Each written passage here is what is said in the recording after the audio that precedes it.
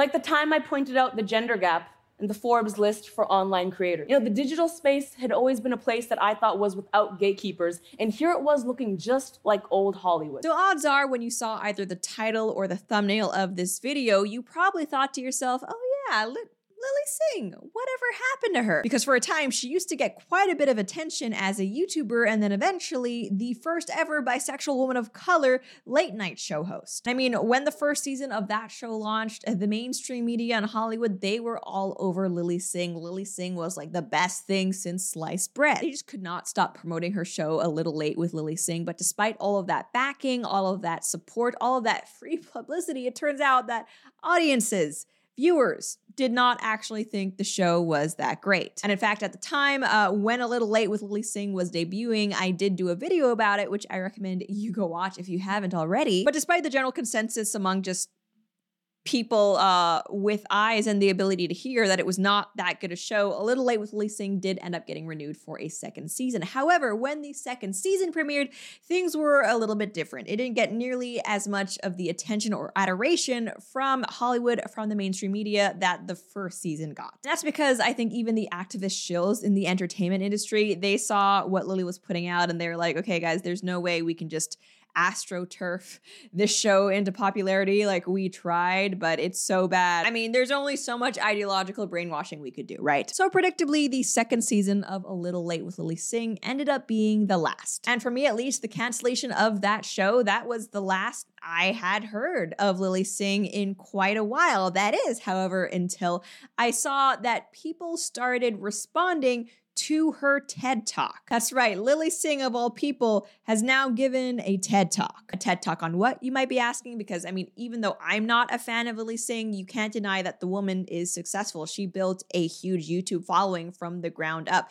She is someone who, for quite a while, was writing, producing, and I think even editing her own content. So what would Lily Singh decide to do a TED Talk about? Is it about how to connect with your audience, how to navigate comedy in the current era, how to build an online social media brand? No, actually all of those possibilities would have been perhaps too interesting and useful. Instead, Lily Singh decided to give a TED Talk on why her show failed because everyone is sexist and biphobic and also racist. Forgot to mention racist. I wish I was kidding, but I'm not. This TED Talk is essentially 15 minutes of Lily Singh blaming everybody but herself for the failure of A Little Late with Lily Singh. So let's check it out. So Lily starts off her TED Talk by describing an actual real instance of sexism that she faced, being the daughter of Indian immigrants. So when I was born on September 26, 1988, my grandparents and great-grandparents back in India didn't find out for 2 weeks,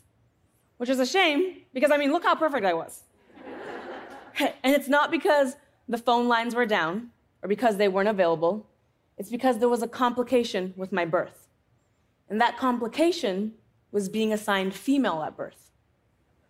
You see, because my mom had been told that if she gave birth to a daughter, it wasn't worth phoning home about. The term sexism gets thrown around a lot nowadays, especially in the Western world, but I'm not going to deny that sexism in the world does exist. And obviously not even caring that your granddaughter is born because she's a girl, that definitely counts as sexism. And it's hard to hear that Lily had to go through that because, no daughter or person should feel like they are less than or not wanted or unloved just because of their gender. However, in her TED Talk, Lily also describes the fact that because she was so successful, eventually her grandfather, who previously was not interested in her because she was a girl, he would eventually come to respect her and even change his mind about women, maybe as a whole, because of what she had accomplished. Walked up to him, he walked up to me, he looked me right in the eyes, and he raised his hand and decorated me with a flower garland, a gesture fit for people of importance.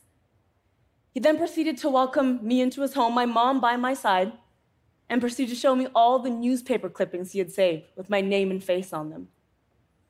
He said the words, "He was wrong," words I had never heard a man say before to me. He said that I had done what no one else could have done, and I had named made the family name proud. Now, this is actually a moving and touching story that Lily delivers here. And for a second here, I thought this TED Talk would be going in a completely different direction. I thought maybe Lily would talk about how she is so thankful to have her platform because she is able to make that kind of change on a personal level, how she's able to help people see that, yeah, women can also be funny and successful, and so can brown people, Indians, as well as bisexuals, which she loves to remind us all that she is one of them. Or maybe I thought that this TED Talk was going to be all about how we are so fortunate today that at least, again, in countries like Canada, the US, and the UK, we by and large don't face that level of discrimination like you might in somewhere like India. But instead, no, it seems like Lily included that little anecdote because she believes that essentially everybody is as sexist as her Indian grandfather. For instance, another example of sexism that she brings up, people not wanting to hear her complain about how there aren't more women on Forbes' most successful YouTubers list. Truly the metric by which most people would measure gender equality. Like the time I pointed out the gender gap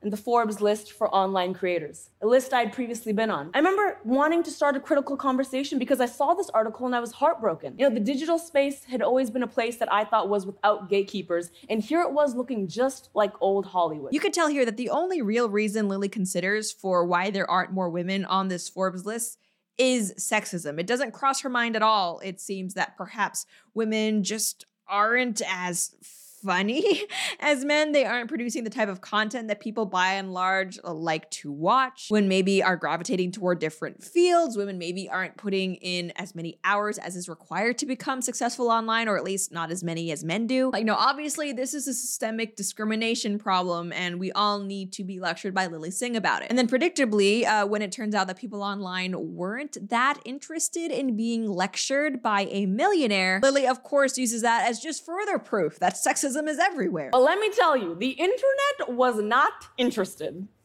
I don't know how it's possible, but it literally felt as if Twitter leaped through my screen and body slammed me onto my desk. You know, the message was clear.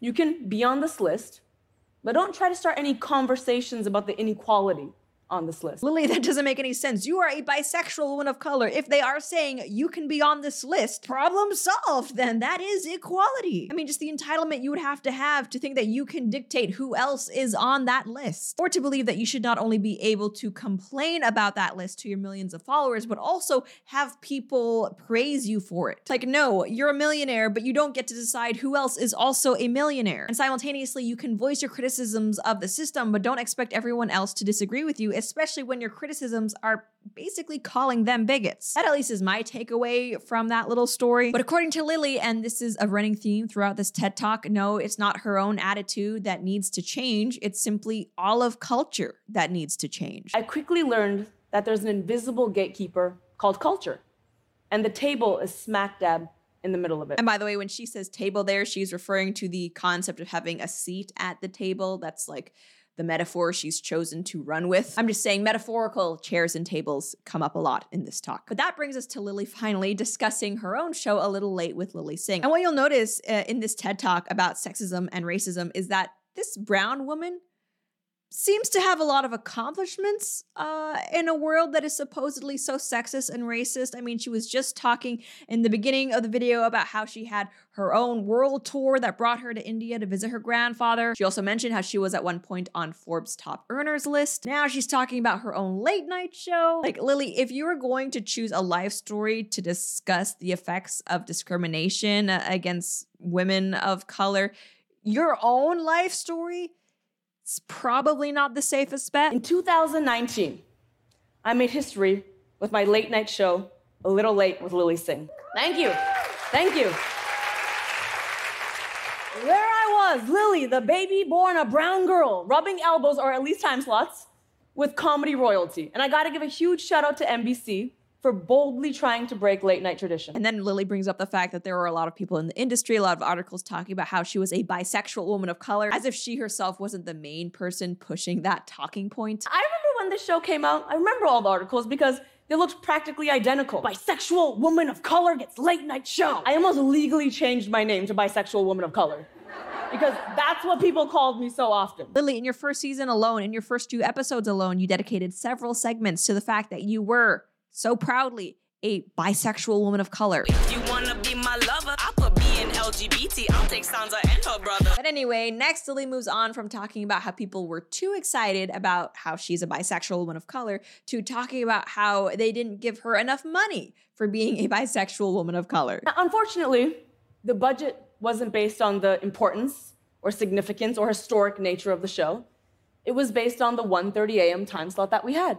So to say the budget was small, the writing staff even smaller, and to do the first season, I had to shoot 96 episodes of late night television in 3 months. Now, I've never run a late night show before, but I can imagine that that would be a really grueling schedule. However, if those are the working conditions of being a late night host and that's just the job, then I feel like the right person for the job, instead of just complaining about it, would try their best to succeed. And as someone who's also in a relatively entertainment industry oriented job, let me tell you, the idea of paying your dues and having to do a job in less than ideal circumstances, that's pretty common. I mean, I don't mean to brag, but I'm in a position now where I do get to do things like go on Piers Morgan's show or, Eric Bolling's show, Newsmax Primetime, which is so awesome. But when I first started doing this, that was not the case. I mean, I had the 4 a.m. wake-up calls to do the 5:30 a.m. news hit, and that's not glamorous, that's not a prize spot, but guess what? That's what you gotta do to prove yourself, to break in. I feel like if Lily had been able to hack it in the 1:30 a.m. time slot budget and production schedule, then it likely would have led to even